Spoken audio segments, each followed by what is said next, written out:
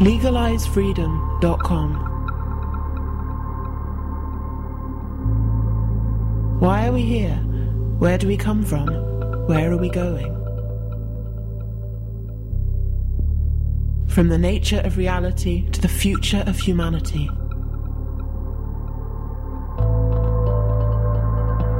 Beyond politics, poverty and war. LegalizeFreedom.com.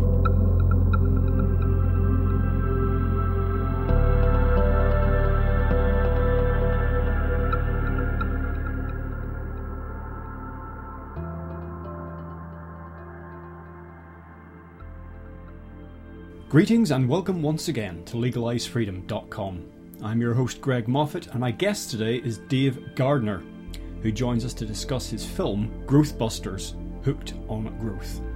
This groundbreaking documentary challenges our beliefs linking growth with prosperity and fulfillment. The film explores how our attitudes towards economics, consumption and population growth prevent rational responses to evidence that we've outgrown the planet. In this David versus Goliath story, Dave shares his own personal story of daring to challenge our growth-worshipping system. He is rebuked by elected officials who are deacons of the Church of Growth Everlasting. He takes on millionaire real estate developers enriched by public subsidies and tackles economists who spin pro-growth propaganda. Growthbusters weaves the tale of Dave's efforts to wean his hometown from growth addiction with an examination of the most critical global issues of our time. Interviews with leading thinkers, animation and humorous skits debunk the grow or die myth. Cultural myths and taboos are exposed and explored. Providing a ray of hope, the film also profiles groups and individuals exploring alternatives and moving the world toward true sustainability. Hello and welcome, Dave Gardner, and thank you very much for joining us today on LegalizeFreedom.com. Glad to be here. Thanks for having me. Now, Dave, today we're going to talk about your movie Growthbusters, Hooked on Growth. Before we dive into that, perhaps you could just give listeners a little bit of your personal background and an overview of the film.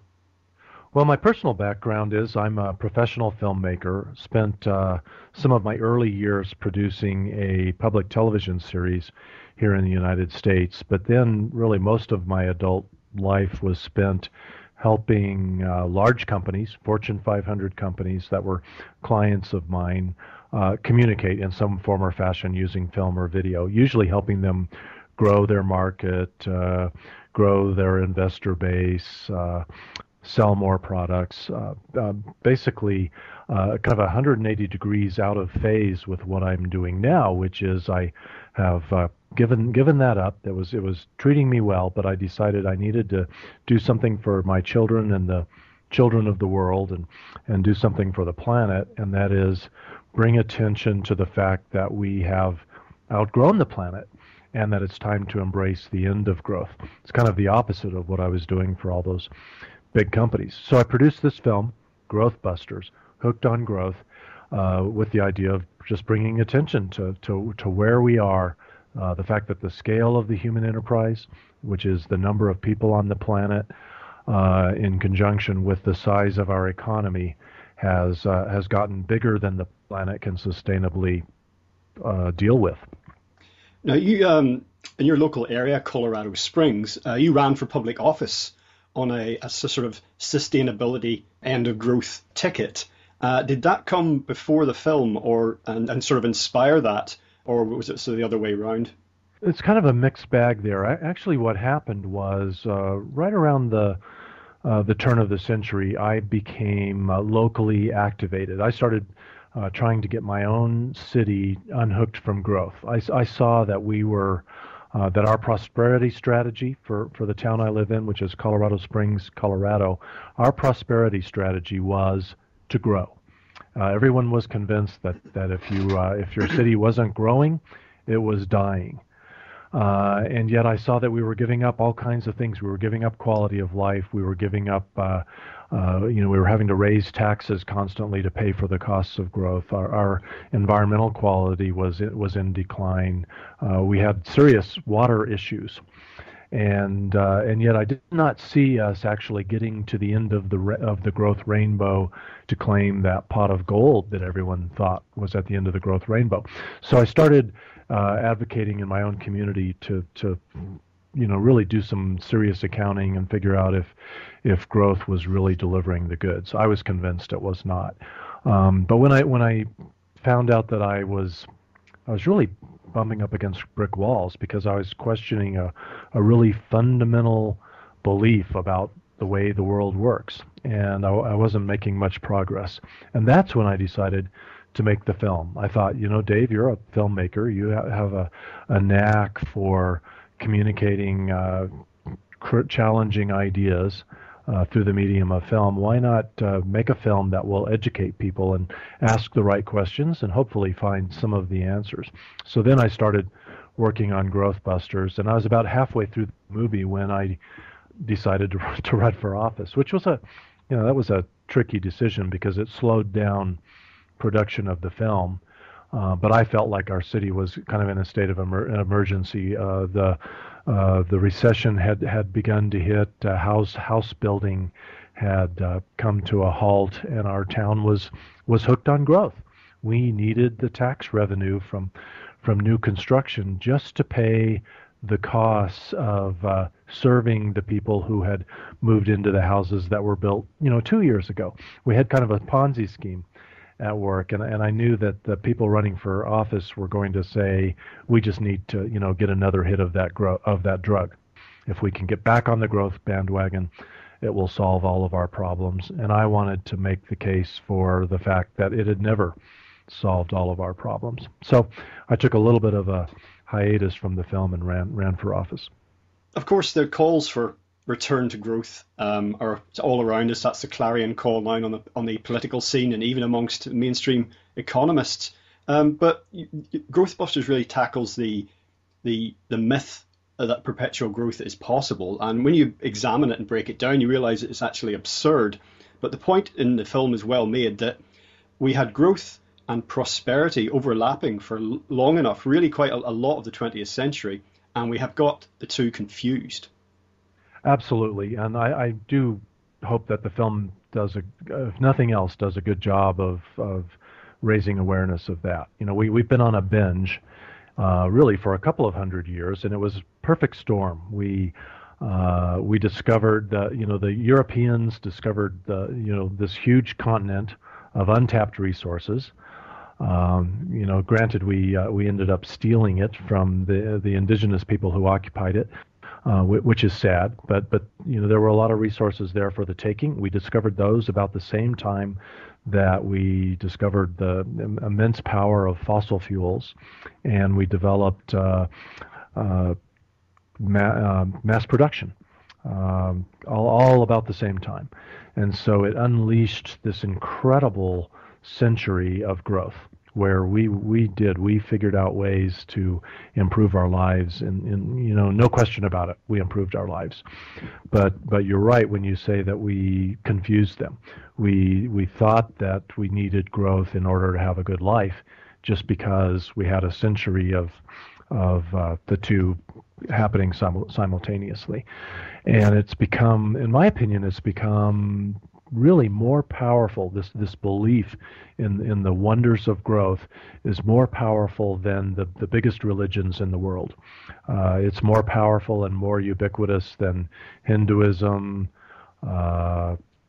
Christianity, Islam. You could take all of the people who are following those religions, and you wouldn't have as big a mass of disciples as you have the disciples of the Church of Growth Everlasting. Now, the way the system's currently designed, it's when you begin to examine the nature of the problems we face across the environment, with energy and also in the economy, it's almost like the growth model is perfectly designed to use up all of the resources on the earth. That's what it will do, inefficiently or otherwise, and it will not stop until it has ploughed through all of those. And certainly there's an economics book which I'd recommend to anybody and everybody by a chap called Michael Robotham, and it's called The Grip of Death. And he sets that out. For example, in terms of sustainability, We don't make products that can be repaired. We make products that are cheap, that are plastic, that then get tossed into landfill after a year or two, and we keep going like that. So it's the opposite. Not just bad for sustainability and bad for the future, but it's almost like it's perfectly designed to chew up the earth and spit it out. Well, I did an interview with a gentleman named Jorgen Randers, who is one of the people who participated in the Limits to Growth study at MIT back in the late 1960s, and the results were published in 1972. And he just wrote a book called 2052. I forget the subtitle, but 2052 is the main title, where he kind of looks at how the last 50 years since the Limits to Growth study was released, and he projects out into the future, the next 40 years, and asks the questions about where are we going? What's it look like? And I'd say if you have any one single takeaway from his book, it is short-termism, is what he calls it. And he says that is going to be our downfall, is that we just don't look that far ahead into the future. And when that happens, it happens at the corporate level. Certainly a company whose number one goal is to make money for its investors. Is their goal to make a product that will last forever, that customers never have to come back and buy another one? Unfortunately, too often the answer is no. Their goal is to make a product that is cheap, that it's durable enough to make the sale, but not so durable that the customer doesn't come back, 6 months, 12 months, or 24 months to buy another one. And the other side of growth coin is consumption. And I notice it still sticks out like a sore thumb with mainstream media commentary on the situation we face, that we're still referred to, you and I, as consumers. This is our identity. We'll get onto this a bit later on in more detail, but basically Growthbusters outlines how we're basically we're slaves to this consumption, working jobs that we don't like quite often, to buy crap that we don't need, to run up debts that we now can't pay, and that in itself is not sustainable. Well, that is so well put, and that's what the Growthbusters movie tries to do, is just encourage people to step back and just examine our lives, examine the system we're in, and figure out, okay, what's working really well and what's not, because we are so busy on this treadmill that we rarely feel like we even have time to question what we've become participants in. And it really just started about the middle of the last century, this fetish that we have with gross domestic product. When we finished the big stretch of world wars, and we had all this industrial capacity that didn't need to be cranking out tanks and fighter planes, governments were trying to figure out, okay, we need to keep people working, and we have all of this industrial capacity. What do we do with it? And that was when we became consumers, and it became public policy to encourage us to consume. It became public policy to increase gross domestic product. That became our report card. And it doesn't really tell you a lot about the quality of your life. It really, more than anything else, it tells you how fast we're using up the planet. And we've got this history where, for a long time we managed pretty well to figure out how to deal with the crises that we created as we started chewing up the planet. We have managed to innovate our way around a number of the problems that this high consumption public policy created. But that doesn't necessarily mean that we can do that well into the future. Now, you'll recall in the early 70s, there were a lot of, this is when some of the Club of Rome reports, or the first one I think came out, that's the Limits to Growth, and there were a lot of think tanks and organisations making predictions about the future, and there was an active movement concerned about peak oil and sustainability in general. So there was a lot of potential there, and it seemed that it never got off the ground in the mainstream the way that it needed to, and it fizzled out. And of course then in the early 80s, when we had Reagan elected as US president, and policies on oil and energy and sustainability all got changed basically, and that really killed it off. So that was kind of a moment that was missed there, I think.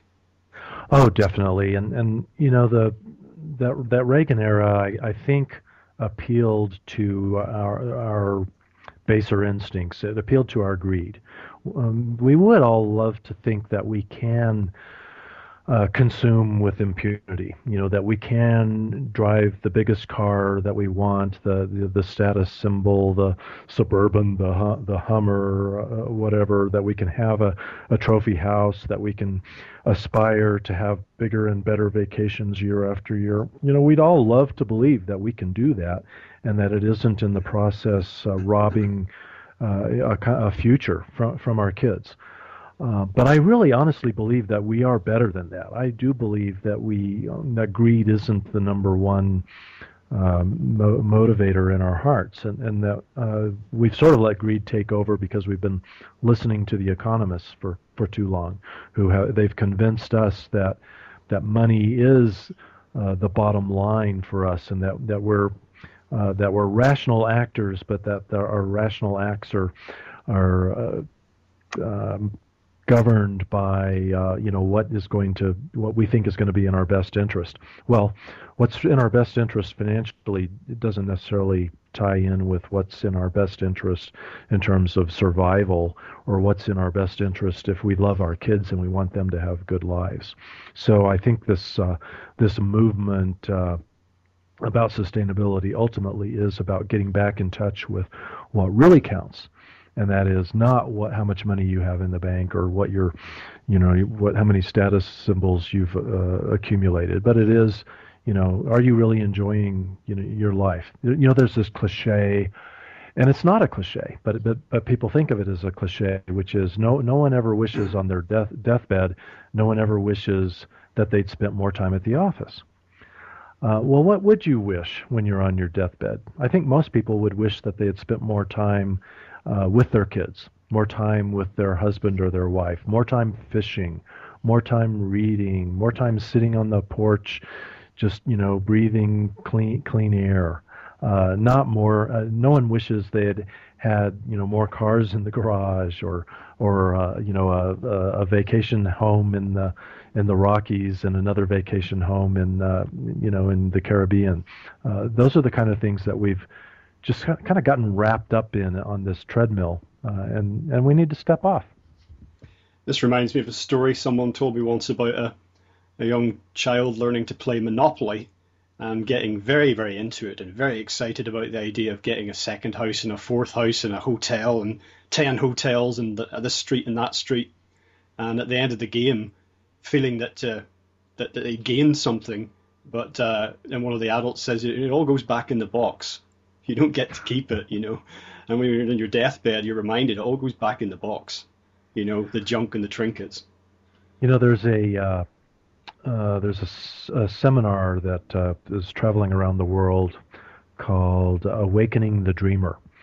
That was developed by the Pachamama Alliance, and I can't recommend that highly enough. I went through that here in town and actually filmed it, and was going to include some of it in the film, but it ended up not being in the film. But the bottom line of this Awakening the Dreamer workshop that you can go through is it encourages you to examine the unexamined assumptions. And it's the unexamined assumptions that keep us on this treadmill. It's the fact that we assume that we've got to have a job, that we've got to work long hours, work through lunch, just in order to survive. And yet, when you think about it, if you step back and examine the assumptions behind all that, you don't really have to do that. You only have to do that if you've bought into this Monopoly game. If you want to play Monopoly and you haven't stopped to ask the question, is having Boardwalk and Park Place and a pile of money on your side of the board, is that really what life is about? If you don't ask those questions, then you get stuck.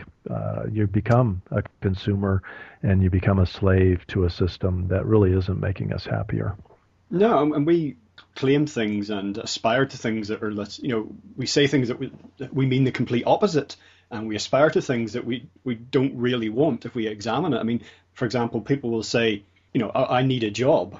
Okay, well, maybe you need a job, but what do you need the job for? Obviously, food on the table, a roof over your head and what have you. But basically, as far as wanting a job, nobody wants a job if they really ask themselves honestly.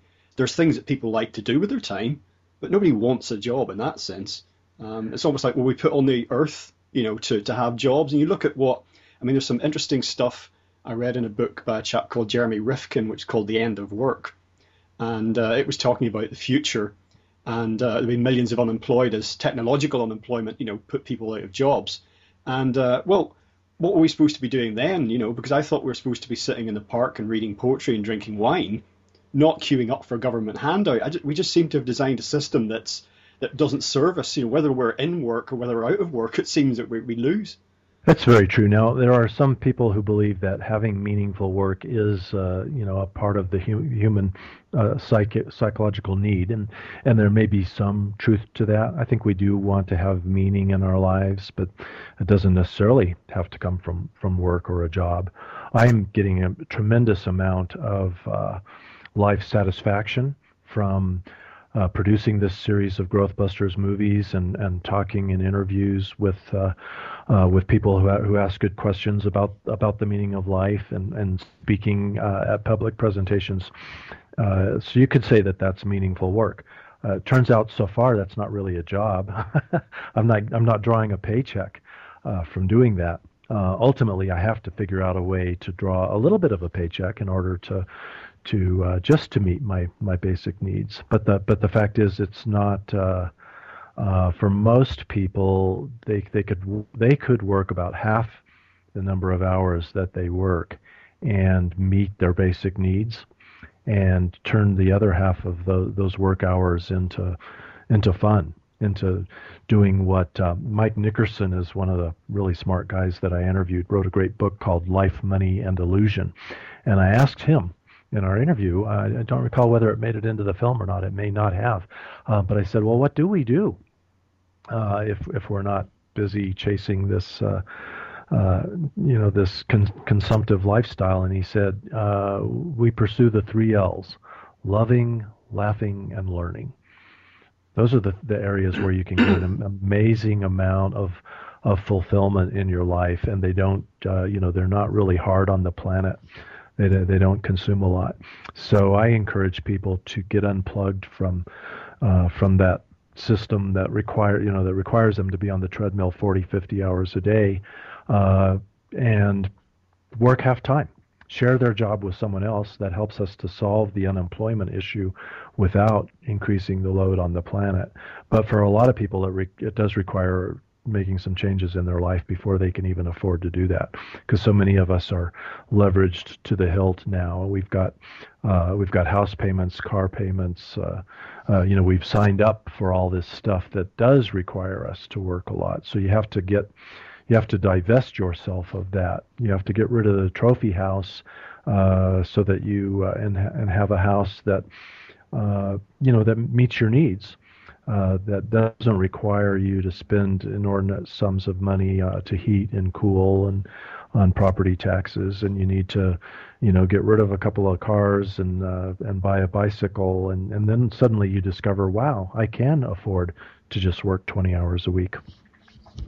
Well, what interests me more than anything else, 3 basic questions. Ultimately, it's one question, but why are we here? Where do we come from? Where are we going? We don't have any answers to that. We don't know how life begins.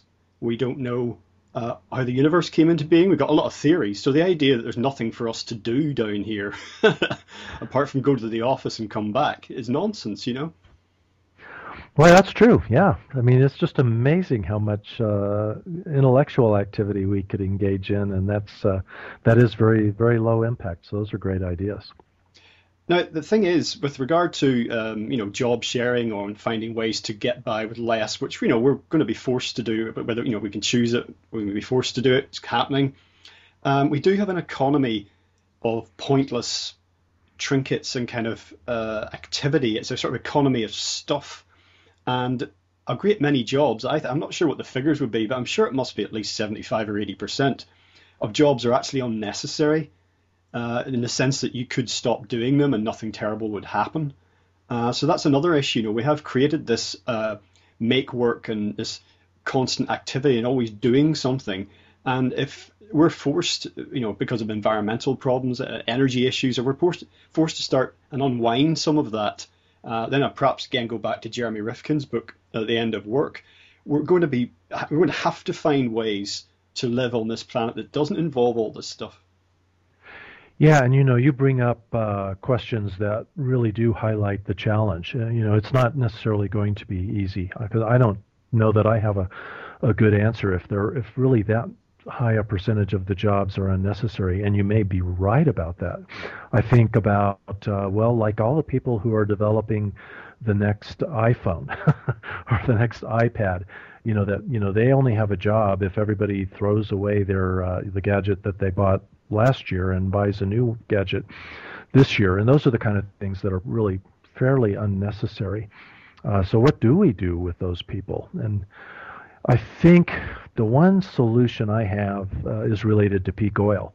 And I think as we wind down and figure out how to get on with life without burning fossil fuels, number one, just because the fossil fuels are going to become scarcer and scarcer and therefore more and more expensive. But number two, if we were smart, we would stop burning them today anyway, so that we can stop wreaking havoc on the climate. Few people understand the tremendous power of fossil fuels. I mean, they allow us to do incredible amounts of labor quickly and cheaply. And if we have to run the world without them, the experts that I've listened to and read tell me that renewable energy isn't going to replace that. That we do have to find ways to scale back even as we move to renewable energy. So how do we replace that? Well, we replace that with manual labor.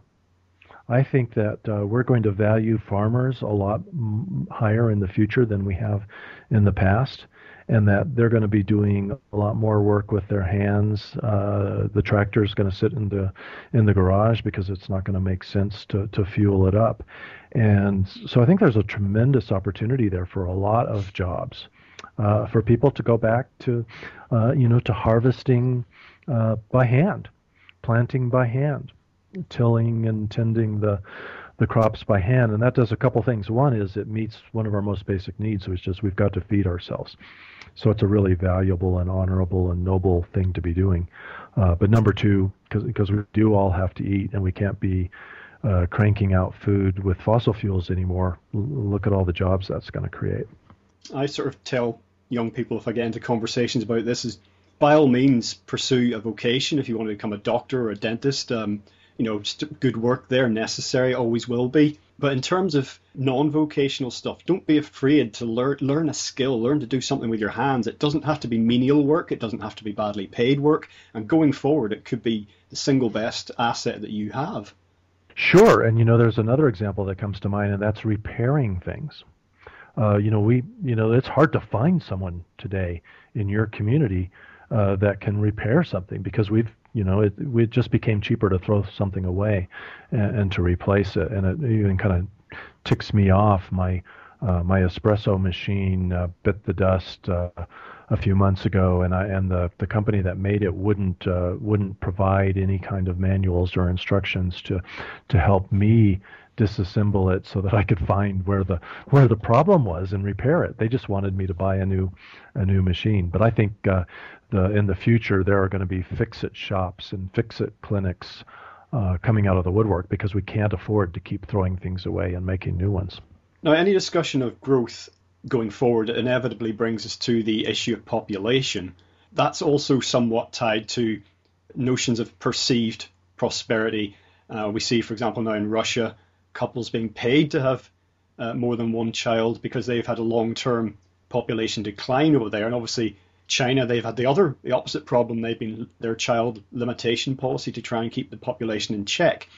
But whatever the situation is in particular regions, the issue of population has to be kind of looked at. Absolutely. There's no question that globally we're overpopulated now. And some people will argue with you about that. But the evidence is really very, very clear. Largely, one of the reasons is because people are only going to be willing to scale back their lives to a certain extent. Everyone wants to live a good life, and I think everyone should be entitled to live a good life. And so if you want to live a good life and you want everyone else on the planet to have the opportunity, then it just stands to reason that there is some maximum number of people that should be on the planet if we want to leave something for the next generation to live off of. And so all of the evidence is that we've overachieved in that department, and otherwise we wouldn't have fisheries decline, climate change, fertile soil depletion, fresh water conflict and crises, and there's a number of other things on the report card that tell us that we've overdone it. So if we've overdone it on a global scale, then it just stands to reason that each region, each country, even each community ought to be taking some accountability for their footprint, and that means for both their levels of consumption and their level of population. And yet here we are. We're so hooked on growth that there are a number of nations that are implementing financial incentives to encourage higher fertility, or if they don't have a fertility acceleration program, then they import people in order to keep their economy growing. Either way, it's I think it's dehumanizing. We should be disgusted by that, because we're not consumers, taxpayers, laborers first. We're human beings. This issue of population can be somewhat controversial. Your film doesn't shy away from asking some tough questions in this area, and there's many experts have been interviewed talking about this, but in particular there's Paul Ehrlich. He's the Stanford biologist who wrote The Population Bomb back in 1968, and also John Holdren. He co-authored a book, Ecoscience, Population, Resources, Environment, that was in the late 70s, and they do talk about things like enforced population controls, including compulsory abortion, adding sterilants to drinking water or food, forced sterilization of women after they give birth to a certain limited designated number of children. And some people will find that sort of very dystopian and quite sinister. I believe, if I'm not mistaken, that they raised those subjects and kind of asked questions about whether those were necessary or not. I've never known Paul Ehrlich to outright advocate for that, but certainly the growth boosters out there, the people who want people to not understand the realities of overpopulation and who want people not to limit their family size, have done their best to try to paint some of these scientists as evil and as trying to control your life. But I've had a number of conversations with Paul Ehrlich, and I think Paul has nothing but our best interests at heart, and wishes that we could all talk about it rationally. And I honestly believe that if we could get past the taboo on discussing overpopulation, that we could make sure that every couple in the world is well informed. And I honestly believe if they have good information about the state of the planet today, and good information about the implications of their decisions about family size for the quality of life of their kids, that they would voluntarily make what I think is the most loving, compassionate decision they can make, which is to only have one or two children, and if they want to have a larger family, to then adopt children rather than add to the load on the planet. Because conceiving more than one or two children is really a decision that does not bode well for the survivability of the planet and the quality of lives of your own kids, let alone the kids all over the world. I believe that we just need to expect more of ourselves. I think we can do it without any kind of coercive control measures, as long as we let everybody know what the situation is, and we don't have this self-fulfilling prophecy that says, well, people will never make good decisions if you don't control them. Well, personally, I believe that on both sides of that population debate, including the extremes at either side, I think that there might be some misunderstanding really from a lack of proper dialogue. And I think that some who are great believers in human potential and going forward, and they do have a sort of a bigger, better, brighter vision of everything for the future, they may be conflating talk of ending growth and consumption with the end of the expansion and achievement and fulfillment of humanity, but they're not the same things. It goes back to what we were saying earlier, that our prosperity isn't just about growth and about consumption. There's all those other things, arguably much more important, that can go on, and we can get better at and bigger and brighter. Just it won't necessarily involve a lot of material things. That is so true. In fact, if we really looked hard at the last 200 years of history, I think we would find that it wasn't really growth that improved our lives. Economic growth especially was just a byproduct of the things that we did to improve our lives. Even population growth was just a byproduct of all of these wonderful innovations.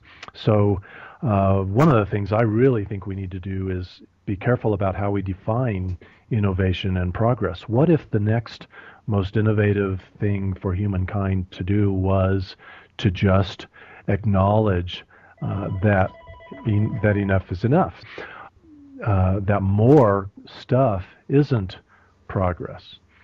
More consumption isn't progress. Progress really is more enlightenment, actually having more time to become enlightened. That is the definition of progress that I think we're going to learn to embrace over the next decades.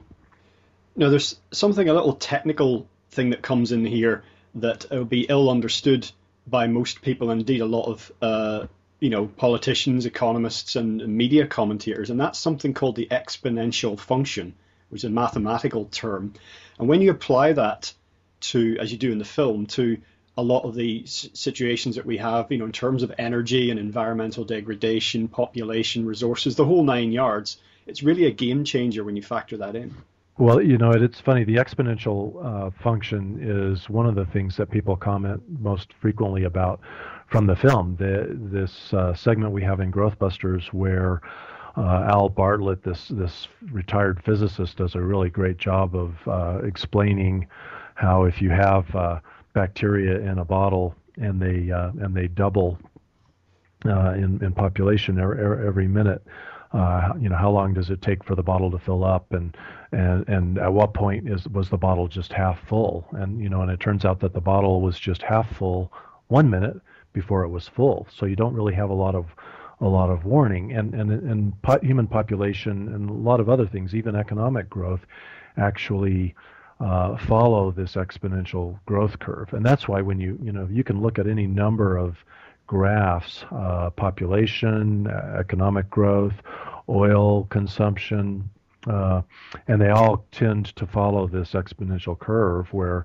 it looks like it's pretty flat for a long time, but then when it starts to rise, the rise is quick. It is astonishingly quick, and that is why we, 40 or 50 years ago, when scientists were warning us that we were in danger of overshoot, that we were still living sustainably within our means, within the ability of Earth to meet our needs back in the 1970s, early 70s. But they warned us that we were fast approaching the point where we were going to be, liquidating the planet of its resources in order to keep supplying our needs if we continued at the rate we were going. And sure enough, we did. We just shot right through that, and here we are. 40, 50 years later, we've done very little to change our ways because we just didn't expect. I guess we just didn't expect things to go bad as quickly as they're going. And in fact, even today, we think we have decades, if not centuries, to fix the problems that we see. We don't have a good appreciation for the fact that we are past the point where we could have comfortably made adjustments. So now we really are, the scientists who pay attention will tell you that we're in a a global crisis. We're in an emergency mode right now. And yet you walk out the door, it doesn't look like it, does it?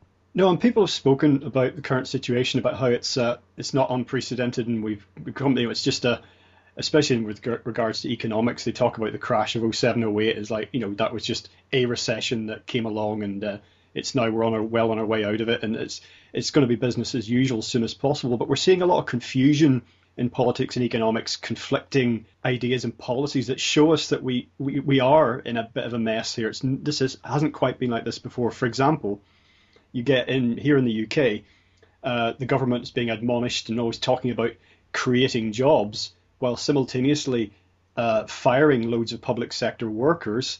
They're talking about the need to cut the deficit, while also proposing to spend £30 billion. That's about $45 billion on new high-speed rail network, which, again, that's supposedly going to create jobs, but it's not quite clear how. So there's a lot of stuff that it doesn't add up. It's not coherent.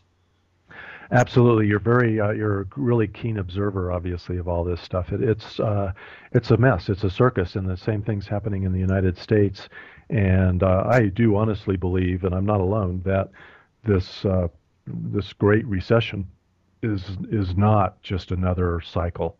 It is going to go down in history as the point in time when we really actually did finally overshot the mark in terms of living sustainably so far that the planet really just said, sorry, game over, enough's enough. And so we're going to continue to, get little bursts of hope. The people who use GDP growth as a metric for success, every now and then it's going to look good to them. But we're over the long haul. We're just not going to be able to get back on that growth bandwagon. And I don't know how long it's going to take us before our public servants, our public officials, the journalists, the people that seem to be, kind of generating the news every day, before they actually finally realize that we are living through the end of growth. But that's what we're doing. We're living the end of growth right now, and we're really wasting time and resources trying to restore robust growth, and that's time and resources that we could be spending trying to figure out, okay, how do we live in the era of sustainability? The era of growth is behind us. We're now entering the era of living sustainably. What does that look like? And we're wasting time. We're not working hard enough on figuring that out. Now, energy is the lowest common denominator here with regards to growth and everything else, because everything is energy. Everything you look at around in the room that you're in, or whether you're outside, if it isn't naturally occurring, like a tree or a stone, then, actually, I just realized what I'm saying. That still took energy to make that as well. Everything is energy. And we're seeing now that despite all the calls to get back to growth, we're seeing problems with supply in some energy sectors. Early signs maybe yet, but don't think that the US, getting its hands dirty in Africa has got anything to do with helping people. It's a resource grab, and we're seeing increasing prices for energy, both industrial use of it right down to consumer energy bills. Do you think that that's going to be the overall game changer? That it just will become physically impossible to keep on pretending that we're going to, it's going to be business as usual? Oh, absolutely. I think that's what we're seeing, and it's not just energy, but it's also food and water, which are somewhat interchangeable. I think a lot of it has to do with the fact that, we've got this huge population in China that are rapidly becoming just like us, and they certainly are entitled to. In a way, it's unfortunate that we haven't figured out quickly enough that growth isn't necessarily delivering the goods for us. We got off track. We took a detour and pursued this materialistic heavy consumption lifestyle, and the rest of the world has been following suit. And now we should be admitting, oh, gee, that really doesn't make our lives that good after all. We kind of got off track. We got on this treadmill that isn't delivering good lives, and we should be telling everyone else in the world, don't make the mistakes we made. It's almost like a convict in prison. They'll tell young kids, don't make the mistakes I did. Don't follow a life of crime. I regret it. It has not turned out too well. We should be telling the people in China and all the global South, we should be saying, don't make the mistakes we did. It doesn't work out that well. It's hard for us to do because it looks like we're saying, we got the good life, you can't have it because it's a threat to our lifestyle. And there's some real truth to that. So in order for us to deliver that message, we need to be altering our lifestyle. We need to be correcting the mistakes we made, and we're not to a large degree doing that yet. But the planet, I was really astonished when I interviewed Bill McKibben, the environmental journalist who began the 350.org and has become a real spokesperson out there for the climate movement. When I interviewed Bill said to me, and this was a number of years ago, this was probably 4 or 5 years ago, he said, we will not have 1 billion or more Chinese living a North American lifestyle. It's not going to happen because the planet just can't survive it. And so what we're experiencing now is some of those Chinese are starting to bid against us for fuel, for oil. They're bidding against us for food. And that's creating a lot of the disruption that you see on the planet today. And they're entitled to, but the competition over all those resources, unfortunately, is going to get probably pretty ugly. And the only solution to head some of that off is for the billion people on the planet who are living really well to figure out a way to scale back and live a good life that doesn't require nearly as much consumption. Now, of course, the money system aggravates the situation here. It distorts it, resulting in a misallocation of resources. It's a system where short-term profit, as you mentioned back near the start, that sort of wins out over any long-term vision or planning. And, of course, we have a debt-based financial system. And that, if you look again at the mechanics of it, that sort of demands perpetual growth to keep it going. Really didn't have time to get into the film. We just barely gave a nod to that, the problem with the way we create money. Chris Martenson was one of the guys I interviewed who's really smart and enlightened me about that. And I think of all the other things we've talked about, which are all essential parts of figuring out how to live in a good and sustainable way in the future, there is that other ingredient that we've got to drastically alter the money system, because it requires there to be more money in circulation next year than there was this year. There are a lot of good people working on that issue, and I don't know how I really am not enough of an expert to know how we're going to get out of that, but it is definitely one part of the problem that has to be solved if we're going to solve the problem entirely. Tyler Durden, he had the right idea. Have you seen Fight Club? Is that... I haven't seen Fight Club. You'll have to enlighten me. Character called... It's a great film. It's got a great twist. I won't tell you what that is, but there's a character in it called Tyler Durden, and basically he's a bit of an anarchist.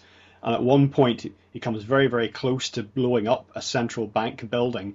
And the net result of this would be that all financial records, all records of money owed, debt, mortgages, everything to do with financial record keeping would disappear forever. At year zero, back to the start.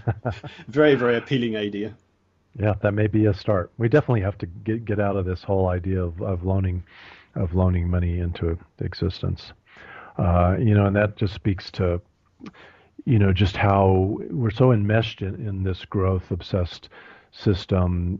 Most of us have investments. We've got some kind of a nest egg that we hope will help us to meet our needs once we stop earning money going to work. Some less than others, and I guess that's where, being a starving artist to make this series of films, I don't really have very many investments left. So it's easier for me to say, we've got to stop doing that. We've got to stop expecting that our money will sit somewhere and grow. And I don't know all the answers. I don't know all the answers to that.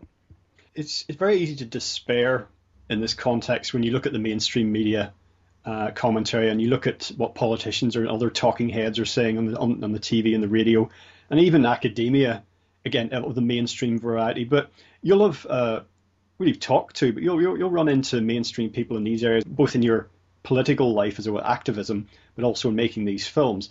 What's your sense for where we are in terms of actually getting more of this information being taken on board by mainstream sort of thinkers and doers? Or are we looking at a situation where they're just going to be set aside and bypassed eventually?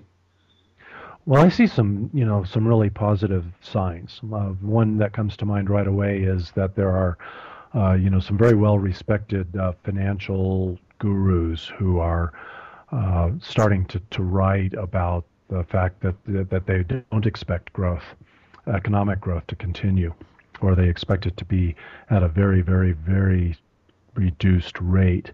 I don't know that they have completely figured out that that's the long-term future, or they may still think it's just for the next decade or two. So we still got a ways to go with educating them about the fact that perpetual growth isn't possible. But that does give me some hope when you can actually see something in The Economist or in the Wall Street Journal or in Jeremy Grantham's latest newsletter or something like that actually starts to question these unexamined assumptions, like the assumption that growth will go on forever. That gives me hope. But you look at the elected officials. You look at like in the United States, President Barack Obama just recently reelected, and when in his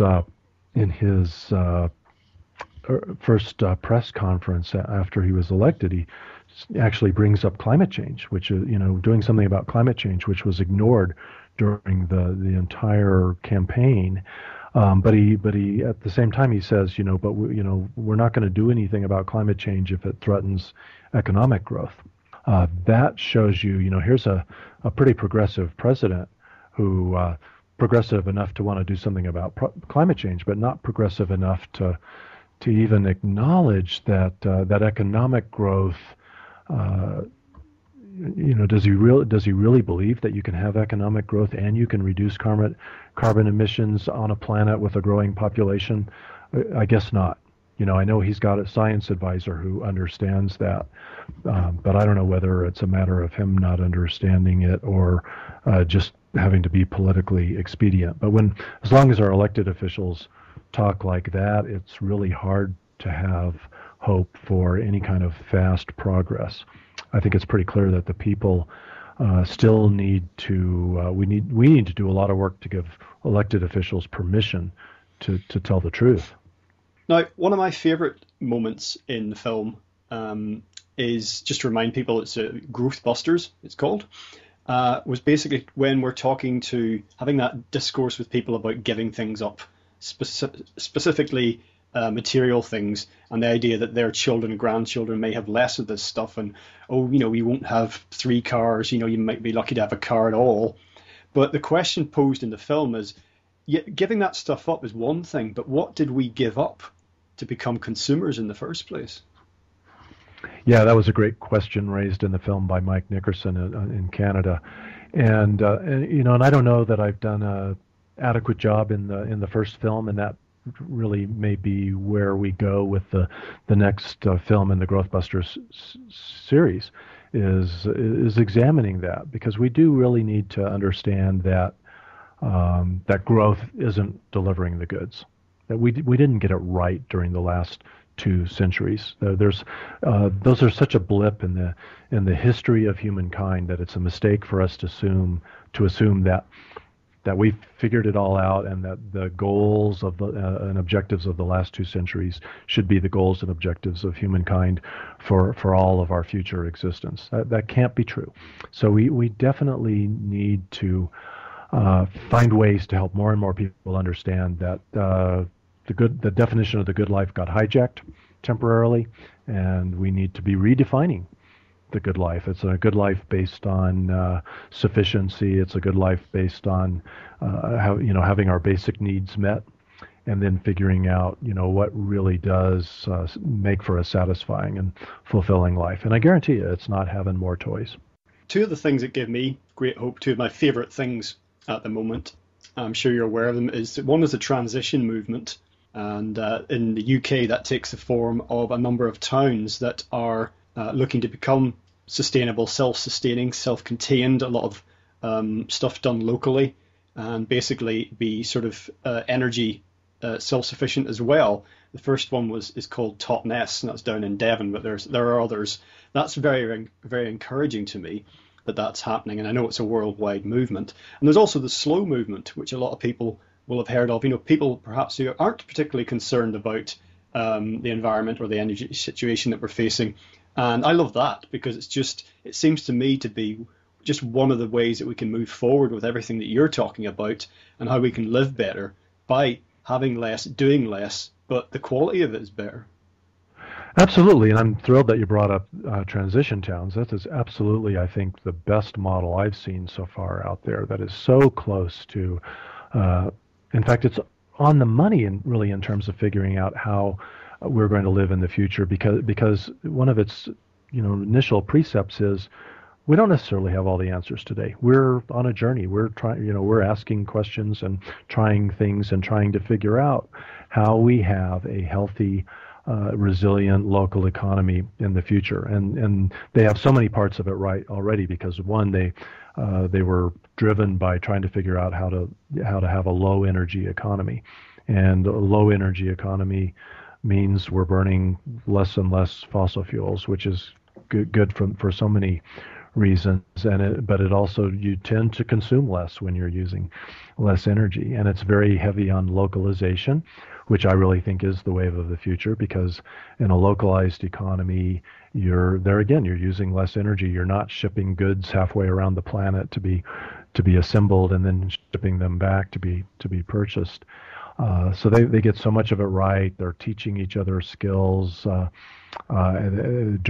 durability, sharing tools and knowledge and products. I think those are all of the ways that we're going to learn how to live more lightly on the planet. And in the process, we're kind of getting re-engaged in community. We're actually spending more time face to face with each other. And it's amazing how much joy there is. That is really a big part of what makes the human experience fun and enjoyable, is just spending time with people, having great conversations. And that's one of the things that we've given up in this getting on this treadmill in service to this growth obsessed economy. Is my friends don't have time to go have lunch because they're afraid if they take time for lunch, that they're not gonna have a job when they come back, because they didn't devote their entire life that day to the corporate god. Yeah, well, I think it's good to end on a positive note. And if people are new to either the transition movement or the slow movement, I'd urge them to check them out, because they don't feel like they're about austerity. They really do feel very positive, and there's a lot of enjoyment being had already by people working on these projects. Now, I know that the Growthbusters project is ongoing, so perhaps to wrap things up for today, you could tell folks about what's next with that, and also where they can see the film, buy it, stream it, whatever, just anything you'd like to share.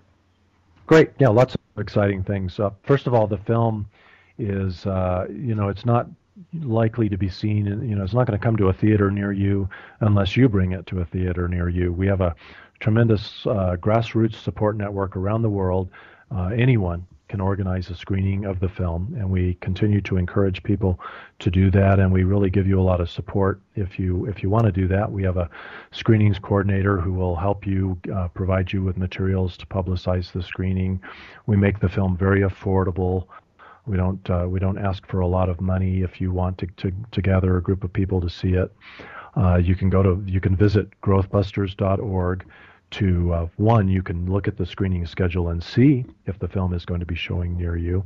If it's not, you can click on the Organize a Screening link and learn about what you need to do to organize a screening of your own. You can order a DVD or a Blu-ray copy of the film in order to show to friends or to your entire community. Or if you're a real private person, you can just order it and watch it in your home. I think we are days away from being able to offer a digital version online that you can rent or buy and download, and you don't even have to have a physical DVD.